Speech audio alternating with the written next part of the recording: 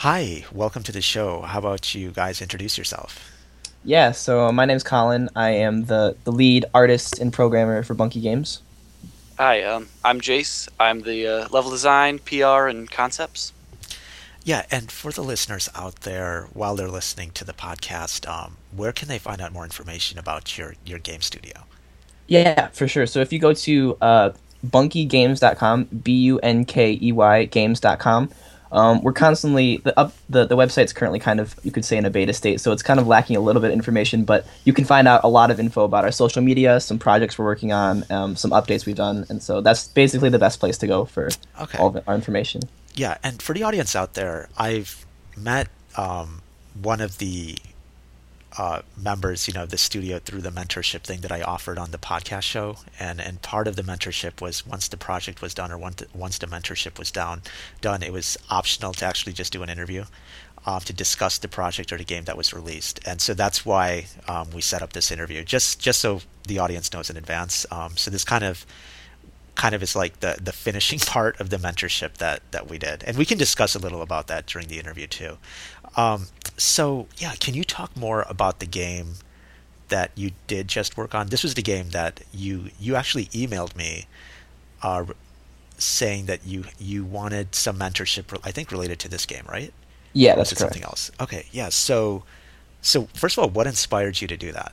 Like, Yeah, so well, specifically with the mentorship, I was just looking for some indie game development podcasts in general, and I came across yours, and then I was just kind of scrolling through the page, just kind of interested in the stuff, and then I noticed you were offering a mentorship, and the day that the deadline ended was the day I was looking at it, like that was the last day. So I'm like, I guess I should probably email. I'll go for it, and at that point, I don't think I had even listened to any of the podcasts. And so I okay, was just like, I mean, might as well try it. And so I emailed, and then a couple days later, I think I got an email back, and yeah, then yeah, I guess that's how that came about. But okay. And so what's the game that can you describe or yeah describe the game that you worked on?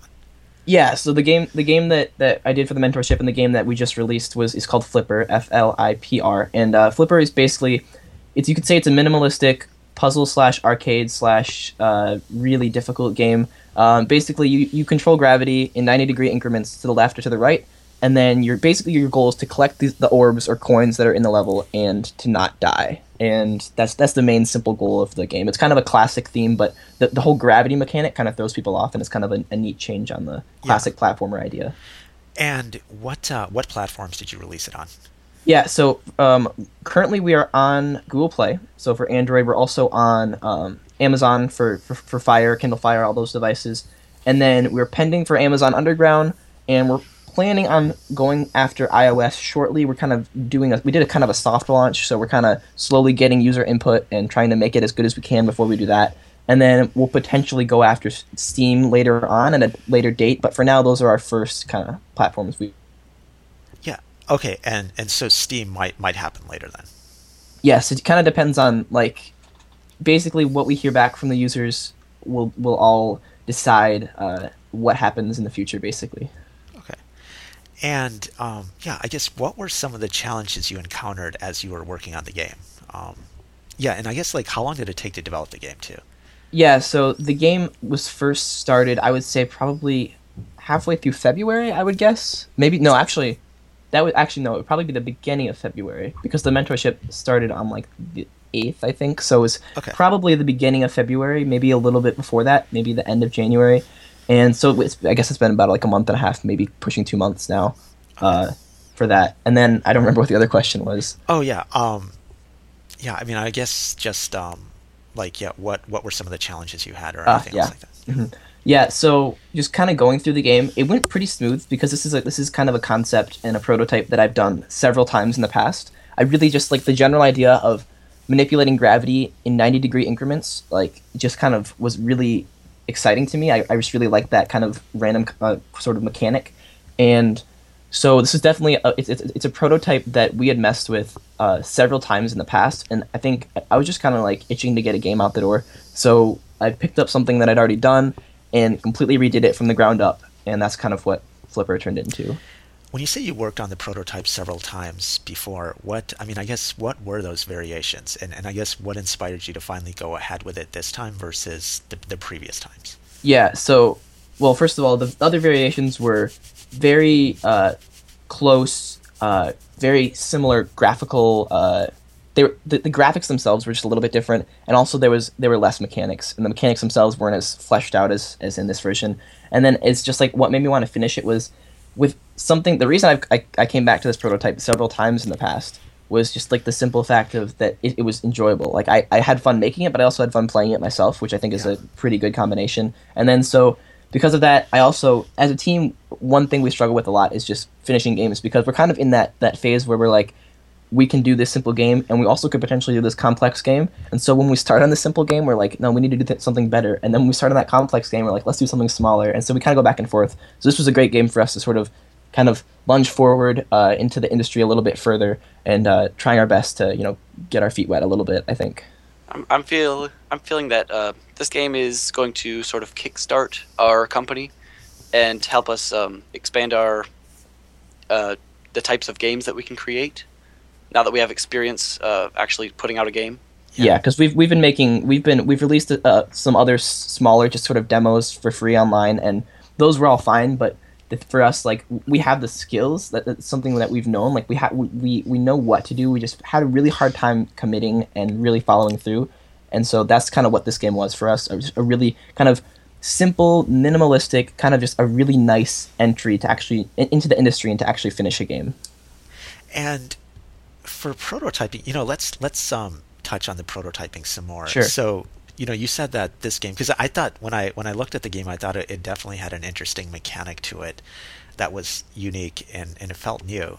And so my question is, and you said that basically, a prototype is good when it's, first of all, fun to make, but also fun to play. Have you ever had a prototype where it was fun to make, but not fun to play? Or, I mean, do they go hand in hand all the time, or what are your thoughts? Almost every other prototype that I've done is that way. Like, I love making games. That's the only reason I still make games. It's really, really enjoyable for me. Okay. And so, like, I have fun making pretty much anything. I've made some really random stuff and some really just kind of out there stuff that wasn't that great, but I had a blast making it. And so, for me, I know a game has at least some potential for me to be happy with it, at least, if it's not only fun to make, but also fun to play. And for me, personally, that's a really hard place to meet, because making games for me is just naturally fun, and playing games is naturally fun, but making games that aren't naturally fun is not naturally easy. So I guess that's it for that. And how do you know that the other games aren't fun to play, that you have fun making? I mean, do you show it to other people, or do you have other people play it and they're like, no, this isn't fun? Or what are your thoughts on that? Well, the biggest thing for me is that I'm kind of a perfectionist at my core, and so like I spend way too much time on the small details when a prototype really should just be kind of a mess, just kind of like getting it out there. And for me, I make like nice high quality art as nice as I can, and I waste too much time on that in the really early stages. And so the prototypes really never get as far to where they actually would be fun. And I know, like, I've heard things about like if a prototype isn't fun at its simple core, then there's very small chance that it will be once it's fully developed. And so I've kind of gotten to that point where it's like, this is okay, but probably only I would play this. It's not super fun, and so that's when I start over, and that's kind of, yeah. Can you discuss some of the other prototypes you've worked on? I mean, are they variations of this current game? I mean, I'm trying to understand, and also for the audience, how they can prototype and come up with something novel or unique, kind of like what you did with this current game. For me, personally, I'm really into physics-based games. Like, it doesn't, nothing really specific, but like just physics. This is a physics-based game, obviously, and like whatever game, it seems that whatever game prototype I work on, it always involves physics in some way. I've done a prototype that was for a game jam too, but it was you had to sort garbage or sort recycling as it came through a chute and make sure they all ended up in the right bin. We were working on a fast food simulator for a while. That was pretty neat. We got kind of far in that, but we just kind of dropped it because it just had a lot of physics issues that we couldn't really address at that point. I mean, I've worked on just honestly, like, most of my prototypes always have to do with physics, and for some reason that just comes. It not necessarily comes naturally for me, but it just feels right, because like those physics-based games, those are the games I like to play the most, and so as a developer, I kind of like to make the games that I like to play, and so a lot of times, most of my prototypes had to do specifically with physics. I think many people like physics-based games because they're sort of bringing the game closer to the real world.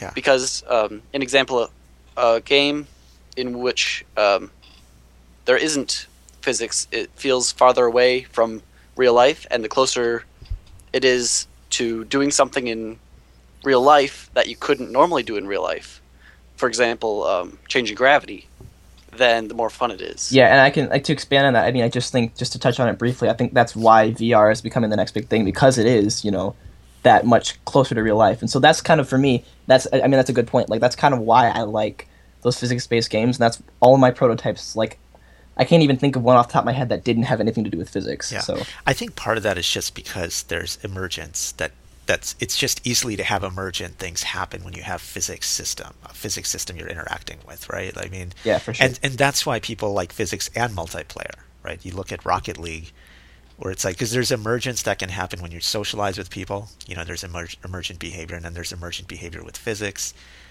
So I yeah, think and Rocket League is one of those things that you can't do in real life, really. So it's kind of like it kind of combines. People really like being fantasy. social. Yeah, for sure, because people really like being social. Physics really like he said, it really does touch on sort of the real life sort of deal, and then like the driving cars and crashing into a soccer ball is something generally you wouldn't do in real life. So it's kind of a way for people to sort of do things that they don't want to risk doing in real life, and that's kind of why I like these physics games because like I don't plan on ever having a fast food job, but like working at a crazy fast food restaurant might be fun for like 20 minutes a day or something, So yeah. And so I guess as you were developing the game, any other challenges or issues that came up? Like what was the most surprising? Because you mentioned that you worked on previous kind of prototypes, but never really, and you did release a few simple games, but you never really, I guess, went as committed as you did here. I guess what were some of the surprises or challenges you faced as you developed this game?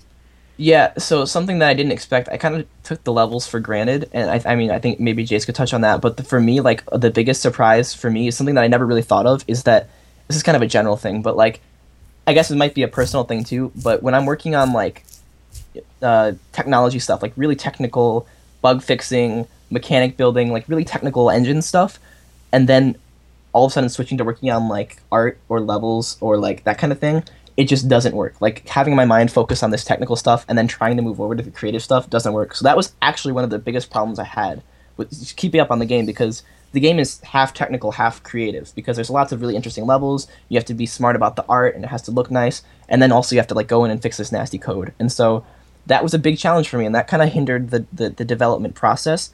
But to be a little bit more technical, I think we had some crashing issues. Never ever through the development we had performance issues, but towards the end, we started getting these crashes that would come up really often, and it was throwing us off because the crashes would only come when you try to load a level, and that was really frustrating for us because we had no idea why.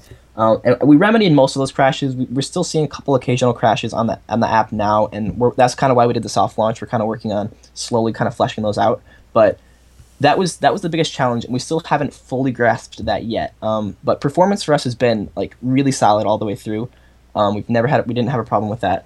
So I would say the crashes, and then just like trying to switch back and forth between creative and technical mindset has kind of hindered the process a little bit. And that's where I come in, because I get to stay towards the creative side, while Colin sticks to the technical stuff, and I feel we work a lot better that way if we can stay in one field at a time and keep our mind on track. Yeah, I feel like with indie development, that has been the sticking point for a lot of developers, is mastering the balance between creativity and also the technical execution, because if the technology execution isn't there, it doesn't work. And I know that now there are tools like Unity and other things that make it a lot easier to technically execute on things, but it's still something I feel that indie developers have to keep in mind as they pursue their projects. Yeah, I think that's the biggest reason that we actually finished the game, because for me that's actually one of the biggest places where I've stopped previous prototypes, is because I'm getting to the point where I actually have to start being really creative and coming up with these really unique, interesting concepts and ideas, and this jumping out of the technical mindset, it makes me feel like the game's not getting done, and then I just get frustrated and drop it. So I think it's really important to have a partner, like having a partner in it when you're making an indie game. A lot of people do it on their own, and I mean I give props to those people because they have really diverse minds. They can kind of split things up. But for a lot of people, it's really great to have a partner because the partner can take care of the things that you just can't focus on, right? When you're working on this stuff. So I think for us, that's something that really helped us actually get the game out the door. During the mentorship, I think we discussed you finding some people on other places just to help you with some stuff like, um, so like the music was done by someone that you found online. Can you talk more about that? And I guess was that surprising to you that you're going to get some of your content or a lot of your help from people that you've never really met? Yeah, that was a new concept for me for sure. I've tried to like, I guess I have a lot of pride too. Like I tend to think like if I can do it, then I should do it, and that's the thing. Like actually adding someone else on the team and having someone do levels, having someone do music, it's sort of you almost give part of your game up, but in a way it like becomes so much better as a whole. And so like going after the music specifically, I went to Reddit because Reddit is like honestly when it comes to game development, just like as a general form, Reddit is a really really great resource, and anyone who's not utilizing it definitely should be. And there's a specific subreddit called I Need a Team, and I just basically put out a call for anyone who's willing to help work on a indie sort of puzzle kind of arcade action game project if they want to help out on the music side. And so I basically did that before I went to bed one night, and I woke up the next morning with like several messages, and then throughout the day I got probably 10 or 15 more. So I ended up with quite a few people that wanted to do it. I had no idea that people were just waiting. People were just sitting there waiting for projects to work on. And so I would say don't like for anyone out there that's like trying to do this, trying to finish a game, and maybe you have no musical ability, or maybe you have no artistic ability, or you really stink at just design stuff. There are people out there like on Reddit and all over the internet who want to join these teams. Some of them want to do it for free. We did pay the music guy, and that's cool too. But like there's a lot of people out there who just want to be a part of a game dev team and don't know what to do and are looking for teams. And so it kind of blew me away, honestly, how many people were out there waiting for projects to work on. There was some people that weren't as good as others, and I think that's kind of why we chose the guy we did. But I mean, for me, it's a totally positive experience so far, at least. And did you try to do that for finding a programmer or anything else on the team? No, not for anyone else. I thought about like potentially for some other things, like some marketing and business stuff, but for the most part, I got the programming down and I have the art down, and I feel confident working on both of those at the same time because I've been doing that for several years now, and it's kind of natural for me nowadays. But the music was the biggest thing. I'm a musician myself, and I just can't find the time, like I said before, to switch between technical and creative mindsets like that, because music is very much a process where you have to be able to sit down for a long time and get very little done and be okay with it. And because it really, like, if the music isn't just kind of flowing from you, then it's just not going to work. And you have to take time to really come up with these ornate melodies and stuff. And that's just something I couldn't, stop development to do. And so that's why it was super useful for us, at least as a team, to, find someone else that is just going to focus solely on the music. And it really shows because the music I'm so happy with how the music turned out, for sure. And, yeah, I mean, so I guess what are the lessons now that you've completed, pretty much the game, you've released it? What are things you're going to do differently in your next game based on your experience with the mentorship and just your experience finishing up this game? Yeah, so first thing, if you're going to be a part of a team, make sure whatever agreement you have, whether it's a contract, if maybe people are just doing it for free, whatever your agreement is, make sure you have everything fleshed out and that everyone is, 100% knows exactly what's happening. Because I didn't have too many issues with that, but there was a couple little problems we had with that, and so just like making sure everyone is 100% on board and 100% knows what's happening. And also a big thing that you helped me with too is that knowing like if something or someone does not contribute to the game, it doesn't need to be there. And that's a really important thing that I learned. Like this is a business, and you have to try to keep it that way. And then the other thing is, like, for people out there that are kind of in the place I was a few months ago where they just made a bunch of prototypes and they're really happy with their prototypes, but they're just not finished, you need to finish a game because it really does change your mindset in a lot of different ways. It makes you feel completed, and it also makes you feel like you want to jump back on the horse and go after something else. And it's a really, really refreshing feeling knowing that you actually saw something through and finished it. And so if you're, like, on that fence where you kind of want to finish a project, like, that's one of the most valuable lessons you'll learn. Once you finish something, you'll know what I mean. But it's a really, really important thing to actually finish what you're working on. I would say that Bunky Games as a company, we started working on really intricate projects that we didn't have the experience for, and we would slowly work our way down. We'd say, well, this is too complicated. Let's try and finish something smaller first. And we worked our way down to this game, this puzzle game, Flipper.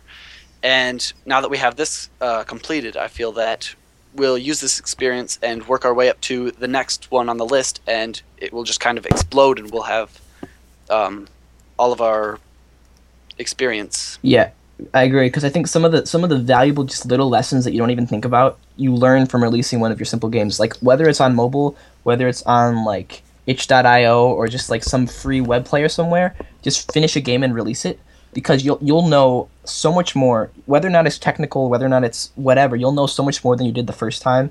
And that's the most valuable thing that I took from it, because now I think we're going to go into our next project 100%, and we know like now we have to keep working on this, keep pushing, and the next game's going to be even bigger and better than this one, I think. So where's the balance between working on this grandiose game that actually inspires people to want to join it? You know, like you sometimes see those posts like, hey, let's work on an MMORPG or something else that people inspires them. But at the same time, doing something that complex may be very difficult at first. Mm-hmm. So I think this is something that developers need to consider, is like, where's that balance between saying, okay, we are going to work on this simple puzzle game, and how do you get people then on your team motivated to do something like that when they were expecting to do an MMORPG or something else like Rocket League? And you're telling them that at first we have to do this. And maybe that is the way, is to say, you know what, at first we have to do this step, because this game, once we release it, we'll learn all these other things that we can then apply to the next step towards that grand game. Yeah. I mean, I think for me personally, I think this can honestly apply to a lot of different people, but you have to sit back and be like brutally honest about your skills and about your abilities. Like, I know now that I can't make Rocket League, and I can't make Skyrim, and I can't make Garry's Mod, and I can't make all these games just because I don't have the experience and the abilities or the time or the money or anything like that. And so you really have to sit back and think, okay, what is my ultimate... Think about that, like, way up there. That's my ultimate goal. Where am I now? What do I need to do to get there? And a lot of times, what you need to do to get there isn't necessarily just like watching videos and watching tutorials and practicing. A lot of times it's making a simpler game.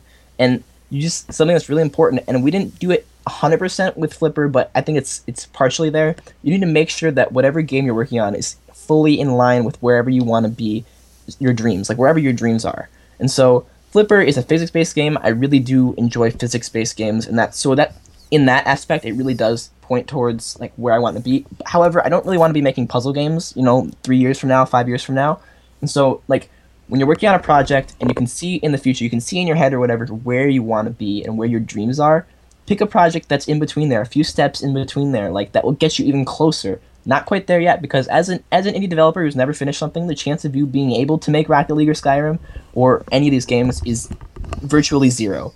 And so like, if you pretty much, you have to be brutally honest and incredibly realistic, and you just kind of knock it out game at a time, one game at a time, and you'll eventually be there. Like, you really will. And that's how some of these bigger games like Minecraft, I know Notch specifically had been working on lots and lots of games before Minecraft came out, and that just happened to be his first like really successful one. And so you just kind of have to keep going after it.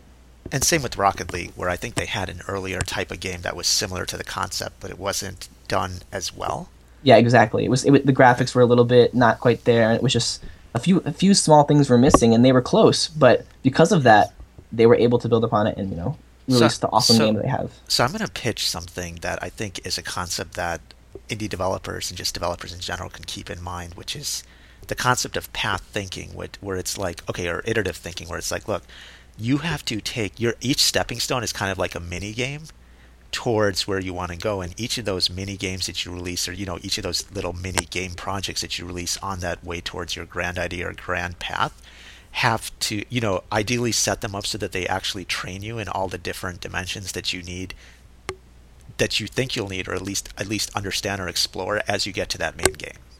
Yeah, and I think if you take, like I said, if you think about what your dream game is and almost break that up, then you can almost kind of go after those small portions. Like, maybe your dream game is a massively multiplayer online physics-based sports game. Like, the chance of you being able to do that for your first game is nothing. So maybe start with a simple sports game, and then maybe make a more physics-based game, and then actually go after multiplayer. And then over the next couple of years, you'll have an audience, you'll have money, and you'll have the skills and the abilities to actually make whatever your dream game is. Yeah, and also, some of these games should be potentially projects or even gameplay projects or experiments that help you understand where you would go related to multiplayer sports. Because for Rocket League, I think part of the fun is just seeing these cars that are kind of playing like soccer or something.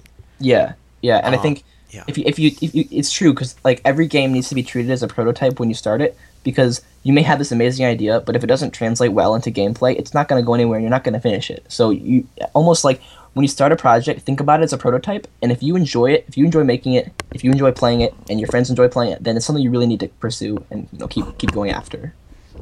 Okay. And I guess the trade-off, though, is when you do release these smaller games, there's still a lot of energy and effort that needs to be done for these games. And so Yeah, for sure. so the other question is if it's not your dream game, should you set a time limit to how long you're going to work on this project before you release it? Or how do you set the dimensions for how long some of these smaller projects should be? Well, for us, I think, and I imagine Jace can touch on this too, but for us with Flipper, this is like I said, this is a prototype we've done in the past, and so finishing it in a month and a half or a month, honestly, I kind of personally expected like maybe 2 months, 3 months, something around there, and I was going to take it kind of slow. And then so once I started this mentorship, it was like, no, we're not doing that. We're going to get this done. And so basically, I guess my point with all that is sit back, really look at your skills, be 100% honest. If you're not quite there on the coding level or whatever, then you need to like fix that, and you need to get that to where you need to be. But you need to be realistic, and I would say for your first game, if you have anywhere close to the skills that you need, take a month. Like, take a month for your first game. A month is a fair number to where you can actually figure out these things, these valuable lessons, and you can also actually finish a simple game. And people, there's so many people, so many YouTubers, so many just general consumers out there that would love to play your game. And they might not like it, but they'll love to play it. And so, honestly, the market is really, it's saturated, but it's also really open. Like, there's a lot of people that really have no interest in making games, but they want to play games. They want to record games. They want to talk about games. They love games. And so there's really no excuses. Now is the best time there's ever been to get into game development. And there's like just making a simple game. Like, I mean, I guess Jace could talk about this because we've done other games that have been like, yeah, we'll work on this game for 6 months and 12 months, and they never work out, especially for your first game. One of the things, going back to the time constraint, there's a law, one of those unwritten laws. I don't remember who said it, but it goes something along the lines of, the more time you have to complete something, the longer it'll take you. So if you have a year to finish it, if you set your deadline at the end of the year, it'll take you the whole year to finish it. But if you set your deadline at the end of the month, then you'll finish it by the end of the month. And you'll get, at least, maybe it won't be the exact same content amount, but you will get some, like, you'll learn some valuable lessons, and you'll finish a game. And I think for a first game specifically, taking a month to do this is a fair trade, because a lot of people don't like to transition to, having whatever their free time is, because a lot of times people have school, people have jobs, they need to commit like almost all of their free time to game development, and people don't like that. So I think taking a month off almost to do that will help you transition into that, and it's a really, really great thing to do, and more people should be doing it. Yeah, or maybe even 2 weeks. I think maybe a month for might sure. even be too much for your first one. And then, so I think this concept of just constant iterative product iteration. I mean, your iteration is through your products rather than just, quote, saying we're going to have a 2-year project and we're going to, quote, have an iterative project. Iterative parts of that 2-year project, because then you're not releasing, you're not getting feedback, you're not learning about, where you're going to promote it, how are you going to promote it, all these other things. And I think one thing that's really cool is that with game jams, they definitely do game jams. They give you a really short amount of time to really go after a game. And some of the more successful games, specifically with YouTubers, have come from game jams. Like these silly, stupid, simple, fun little games. People love them, and people have made them in literally 48 hours, and they were done, and they didn't touch it after that. And so, I mean, like Ludum Dare and some of these other game jams are perfect opportunities for you to really just go after a game and actually finish it as well. Have you done any of the game jams recently or anything like that? Yeah, we do the Ludum Dare. I'm sure I'm butchering the it's a Latin phrase, so I'm sure I'm butchering the how to pronounce it or whatever. But we do that every I guess it's 3 times a year, I guess, isn't it? And that sounds right. Yeah, we've been doing that since I would say 2 years now. Okay. And for us, that gives us a totally new way. They always end up being physics-based games, like 99% of the time, but that gives us a new way to like work on our skills, and we try our best to come up with a genre and a gameplay type and something that we would never do otherwise. so we can sort of almost get the experience in that field. Because a game jam gives you can focus on it for 48 hours, but then you can kind of forget about it, which is nice. Yeah. So focusing And, on something you're not. Oh, go ahead. Oftentimes in the game jams, it'll give you a specific like set of rules or topic that you have to follow, and I really like that part of the game jams because it makes you work your mind in a way that you wouldn't normally, and you can get some nice skills out of that, of thinking of different ways to use stuff or different ways to use a certain set of rules. Isn't it annoying though to have to work on a skill, or I mean on a topic that you don't necessarily feel passionate about? Or what are your thoughts on that? Yeah, it's annoying. Like one of the previous ones that we were really frustrated by was, I think it was like Monster Under Your Bed or something along those lines. And we don't like making scary games. We like making like really fun, kind of crazy games. And so for us, that was probably one of the least successful game jams for us, if we were being honest, because we didn't really get a whole lot done. But the cool thing about that is it gives you this phrase, like a monster under your bed, or I don't remember some of the other ones, like 2-button controls was one. Yeah, 2-button control, stuff like that. And that's it. There's no rules other than that. So you could literally, there's some games that literally you use like a shirt button to control the game. Like, and there were some games where like a monster under your bed, where like maybe you are the monster under someone else's bed. Like you can take whatever twist on it however you want, and that totally forces you to think like really, really creatively in a way that you would never think otherwise. It forces you to be unique. It forces you to be intriguing and interesting, because like you don't want to be the same as everyone else, right? Because a monster under your bed, that would be a pretty generic game if someone just made a game about running away from a monster under your bed. And so some of the different prototypes and game ideas that came out of that game jam are really interesting and unique. And those are the ones that do the best, because they're like, man, this person like really came out with a really interesting idea. And so yeah, it's kind of discouraging when you have a theme that's not really matches up with what your passion is, but it forces you to almost make that theme align with your passion, which is actually, you come up with a really interesting game in the end. So maybe it's a mix then of what of like, you know, your own personal prototypes and then doing some of these game jams. So I guess, yeah, any other suggestions then for other indie developers out there, or any recommendations based on your experience? Yeah, I would just say, I'm sure Jace has some ideas too, but I would just say utilize Reddit as a whole. That's become one of the best uses for me. Because Reddit, like, if anyone is not familiar with Reddit, basically it's just a website that's full of any community you could possibly think of, whether it's like relating to a TV show you like, or relating to a specific food item, or a sports team, or whatever. There are game development forums, there are game development classified forums, there are forums for when you need to get a team together, there's forums for you want people to play your games, and they're all active, and there's people in there constantly talking and chatting and sharing things. And so like, for you to not utilize that, it's just kind of a waste. And I think there's people in there that want to help you, there's people in there that will share tips on how to, you know, move along and help you learn things. And I mean, that would be my personal like biggest opinion. That's been the biggest help for me, or just kind of overall, is just it's basically this ginormous resource of all these little niche things that you probably wouldn't find a whole lot of online elsewhere. But it's a really great community. I don't know, Jace, if you have any tips for... I would say, if I were to tell the game developers anything, is don't let it get stale. That seemed to be our biggest problem when we were making games, is that we would start a game, and then the hype would die down, and we would kind of let it trail off and not work on it as much. So I would say, get the hype up, keep the hype up, and if you sense the hype going down, try something different. Yeah. See if you're making a physics-based game, try and do something non-physics based to see if you can implement that into the game. Change it a little bit. Yeah. Keep it alive. Yeah, and I think one I don't remember who said it, but one thing I've heard is that like people always worry about like how like the game community or game dev community is constantly changing and new norms are being formed and stuff like that. And it's like there's no way that you're going to be able to keep up with the change unless you are the change. So don't be afraid to like think outside the box and go after some really unique ideas, because some of the most random unique ideas, like a lot of times I mean I don't think people would have thought originally that they would have liked Minecraft that much, but I mean it's like the most successful indie game of all time at this point, and that's just because it was a unique, fresh idea that this guy had. He iterated, he did it well, and so don't be afraid basically to come up with this kind of crazy concept and see it all the way through, because if you wanna keep up with the change, you have to be the change. I like that. Yeah, I think that's inspiring. I think that's what indie developers need to keep in mind, because things do change in this industry a lot.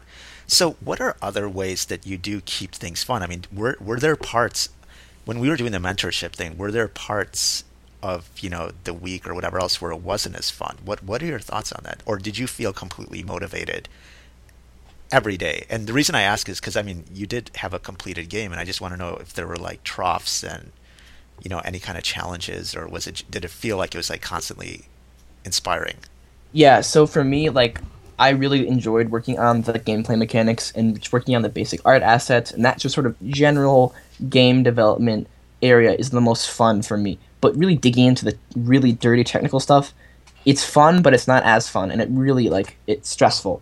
And so I guess for the most part, one of the biggest things that sort of, I don't know, got in the way is just like towards the end, I just I naturally kind of order things in the order that I would want to do them. So I kind of get the gameplay mechanics out of the way first and do the art and sort of stuff. So I was left with this sort of pile of these dirty jobs that I really did not want to do. And so my days were really slow and unproductive for like last week. Last week when I was working on the game, there was a lot of days where I would sit back at the end of the day. I'm like, man, I got like nearly nothing done today.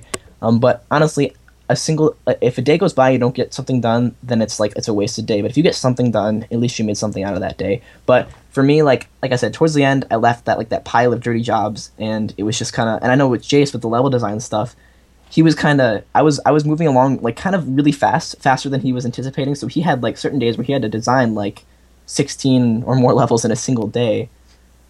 I would say, with that pile of dirty jobs, each day make a list. Give yourself objectives. What do you want to get done in this day? Yeah, and honestly, set goals. Exactly, and if you like at the beginning of the day, you'll think, yeah, I need to get all this done, and you'll be able to think, yeah, this is reasonable. I can actually do all this stuff. If you make that list and you like say, I will not go to bed, or I will not eat lunch, or I will not do whatever. I don't know. Probably you shouldn't skip lunch, but I will not do whatever. I will not text, or I will not go on Facebook until I finish these jobs, and like force yourself to stick to that rule. You will get a lot more done. Yeah.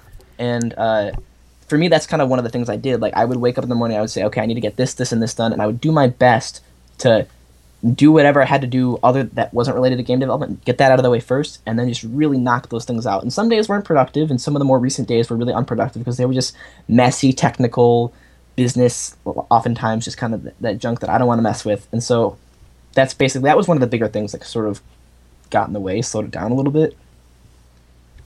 Yeah, I was going to mentioned earlier, just the concept of having a penalty if you don't reach certain milestones for yourself, I think might be another way to keep motivated, especially if you say, okay, I'm going to make a game in 2 weeks. If you don't finish that game in 2 weeks, then you just commit that you're going to throw away the prototype or throw away the game idea or something else like that, where it's like, okay, are you really motivated to finish this game idea? Is this game idea compelling enough for you to want to finish it? And if not, then you just throw it away. And as you were saying, like, don't eat or whatever it is, that could be kind of these minor penalties. Yeah, I feel like things. Honestly, like one of the better things to do, like if you're passionate about the prototype, I don't know if throwing it away would be the best thing. I feel like on a better note, like you got to think about completely unrelated to technology and game development. What is your favorite thing to do? Maybe it's to go outside and play soccer, or maybe it's to just go hang out with your friends and like just erase that from your life for a day or two and just like dig into the game, because oftentimes these things are great things that we love to do, but they're distractions. And if you need to be serious about game development, you need to be willing to at least somewhat sacrifice these things, at least for small periods of time.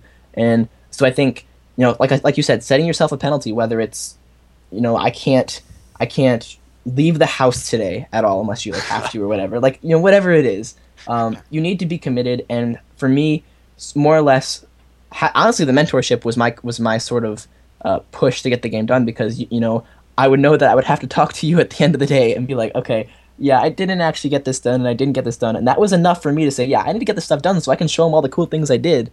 So you just have to come up with something that can be a really natural penalty, something that can really, more than a penalty, it's a natural sort of shove in the right direction.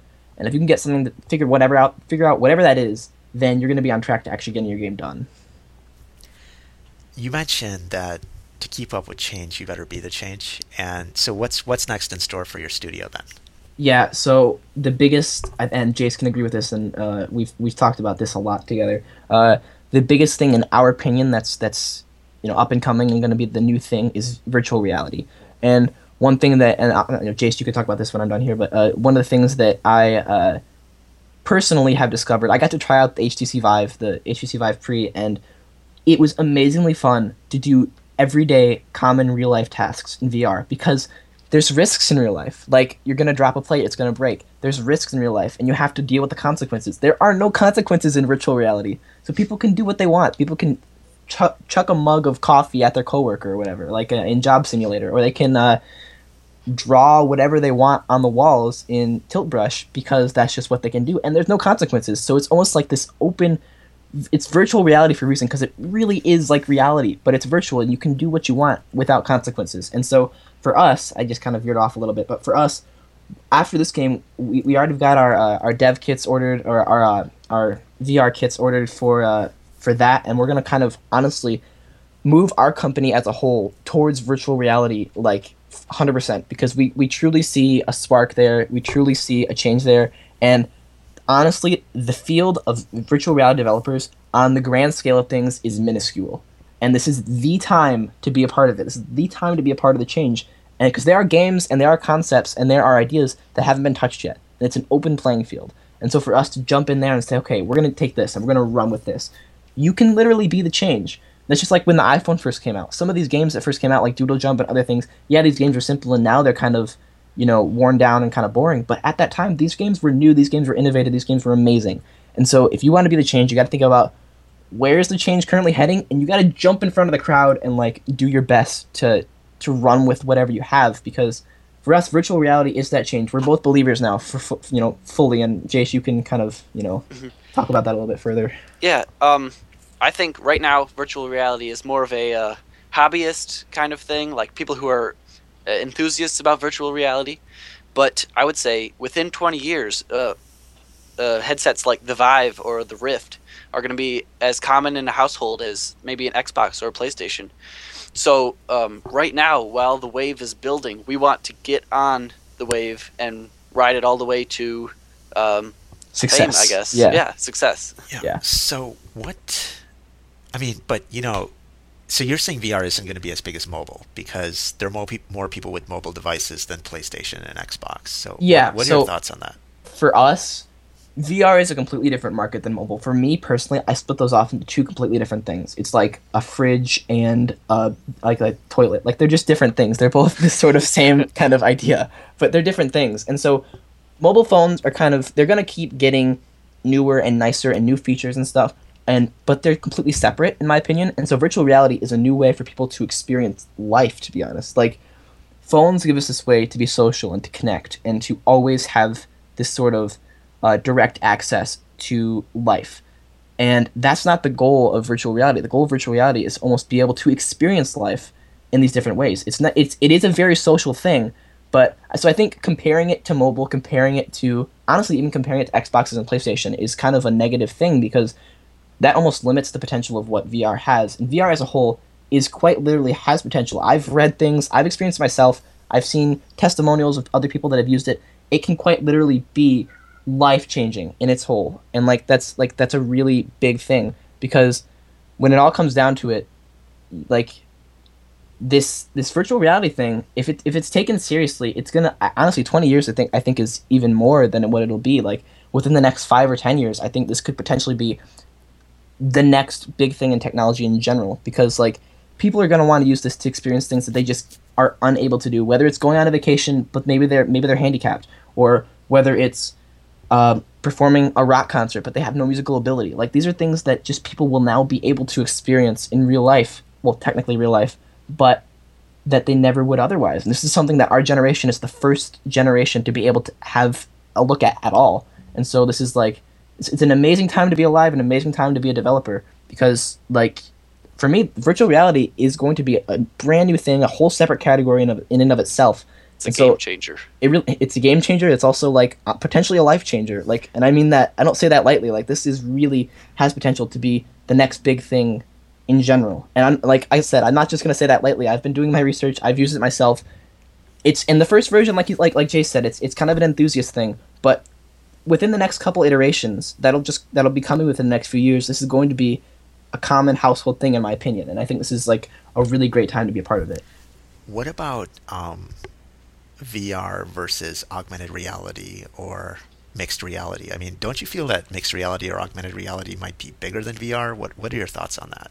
I feel like it's kind of the same idea, because more or less with with AR also has a lot of potential because people like living in real life, but there are certain things, like I said, that you can't do in real life.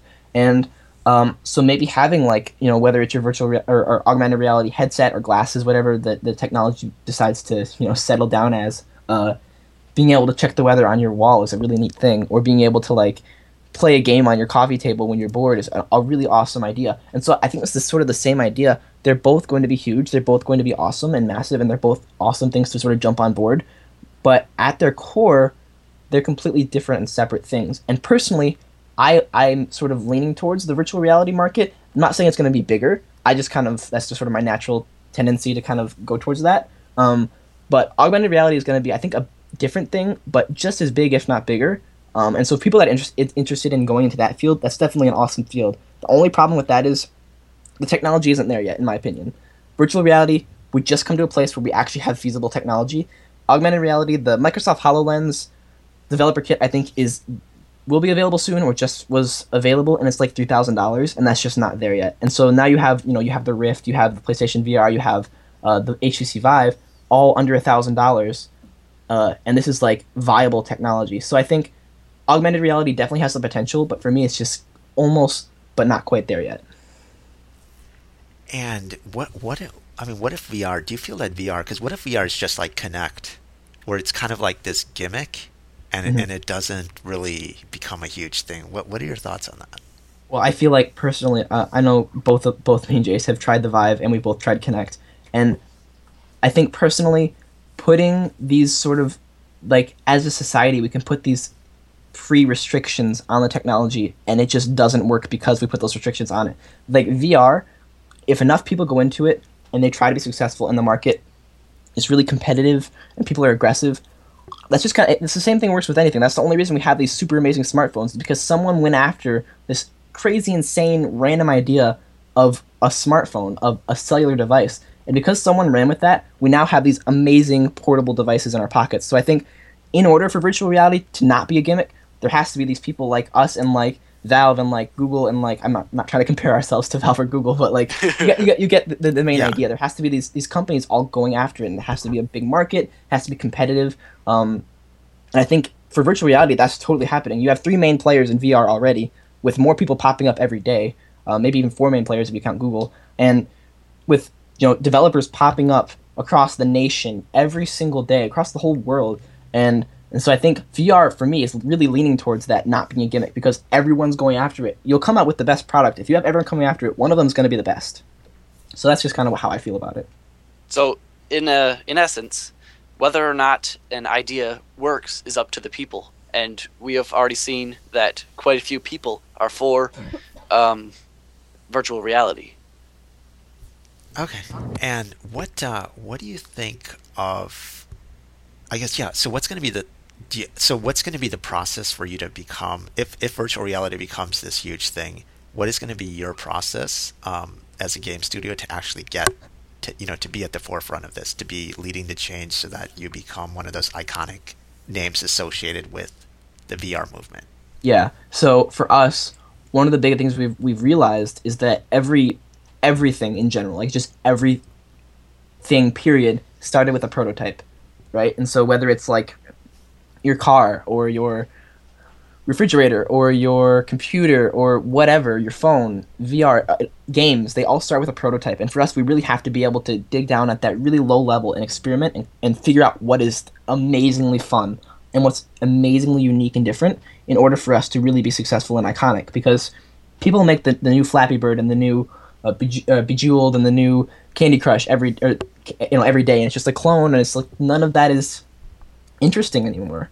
And so I think if we go after it with the mindset of like, this is a field that's been untouched, we have a lot of potential areas we can go after, and like, I don't know, just kind of going after it like it's a prototype. We need to make it the most insanely fun we possibly can. That's the way you become iconic in any field. Like whether you're making clothes or whatever you're doing, you got to be unique. You got to be different. I would say also with being different is being there early.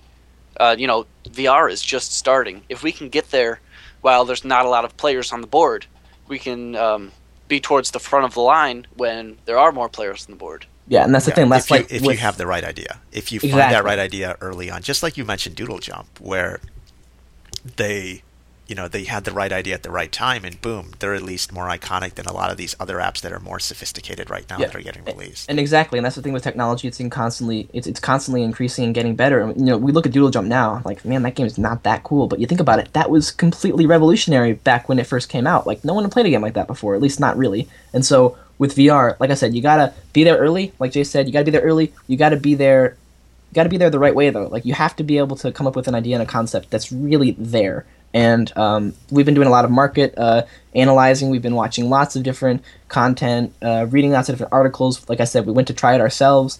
And so for us, we're going to sit back to this. And we know, like, honestly, before VR becomes super mainstream, we don't have a ton of time. And so we kind of almost have one shot to really make this work well. And so that's why we're taking this a little bit slower, but we're almost like, we don't want to mess up. We want to come up with a really amazingly fun idea and just go after it with everything we have.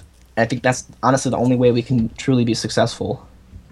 Or maybe you need to release 3 or 4 kind of small projects, and then your 5th one is that. Yeah, and I think that's part of the process. I think because in order to figure out what is insanely fun, sometimes you might think something's fun, but everyone else doesn't, and so that's sort of almost part of the process. Like, making these small iterative projects will lead you to where you need to be, and we're willing to do that. Like, we're willing to do whatever we need to do in order to be successful and to, like. Honestly, a lot of times people think game development's about the money. For us, genuinely, it isn't. And it's about we want to be able to make games for people. That's our goal, and money just sort of an added bonus. And so, like you said, making these small projects, making these iterative releases, will give you the insight you need to make that next amazing game for whatever platform you're working on. And with Doodle Jump, I think when they first released it, it wasn't really a success out the gate, and they kept on iterating on it. So what's going to be the balance for you guys in terms of whatever projects you release, iteration versus moving on to the next thing? I think personally, and Jason can speak to this too, but whenever we've done a game in the past, like you said, like, the first version generally wasn't amazing, and it's taken different iterations and different versions for us to come up with something that we actually like. And that's another way. Don't be afraid to utilize the internet and Reddit and all these websites, because there are people on there who don't have time to make games, don't have the will to make games, don't have the skills, the knowledge, the money, the time.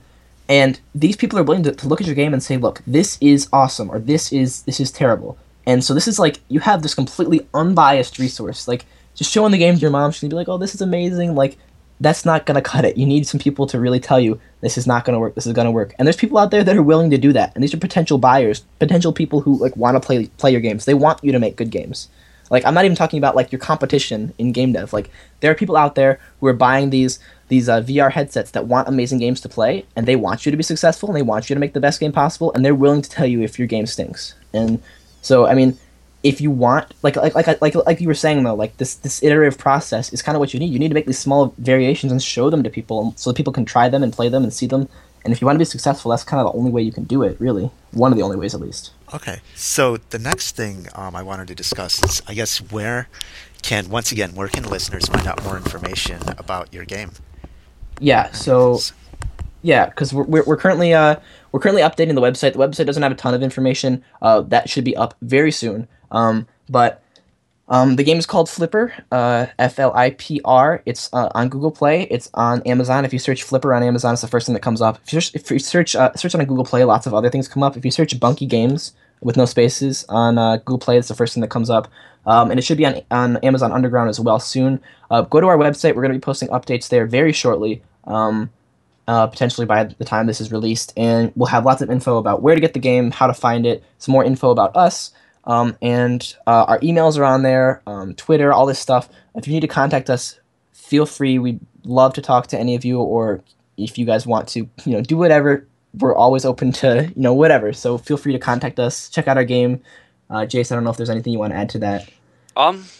Not really. We have we should be posting a link to the actual game on the website shortly. Yeah, by the time this is released, it should be all up there. So, yeah, that's going to be the best place. We have all of our emails, and there's a contact page directly on the website. So if you have anything you want to add, any advice, any tips, any you want advice, you want tips, whatever, we're totally willing to talk to any of you. And yeah, that's where to find us. So yeah, bunkygames.com, bunkey games.com. And yeah, check us out, find us, talk to us.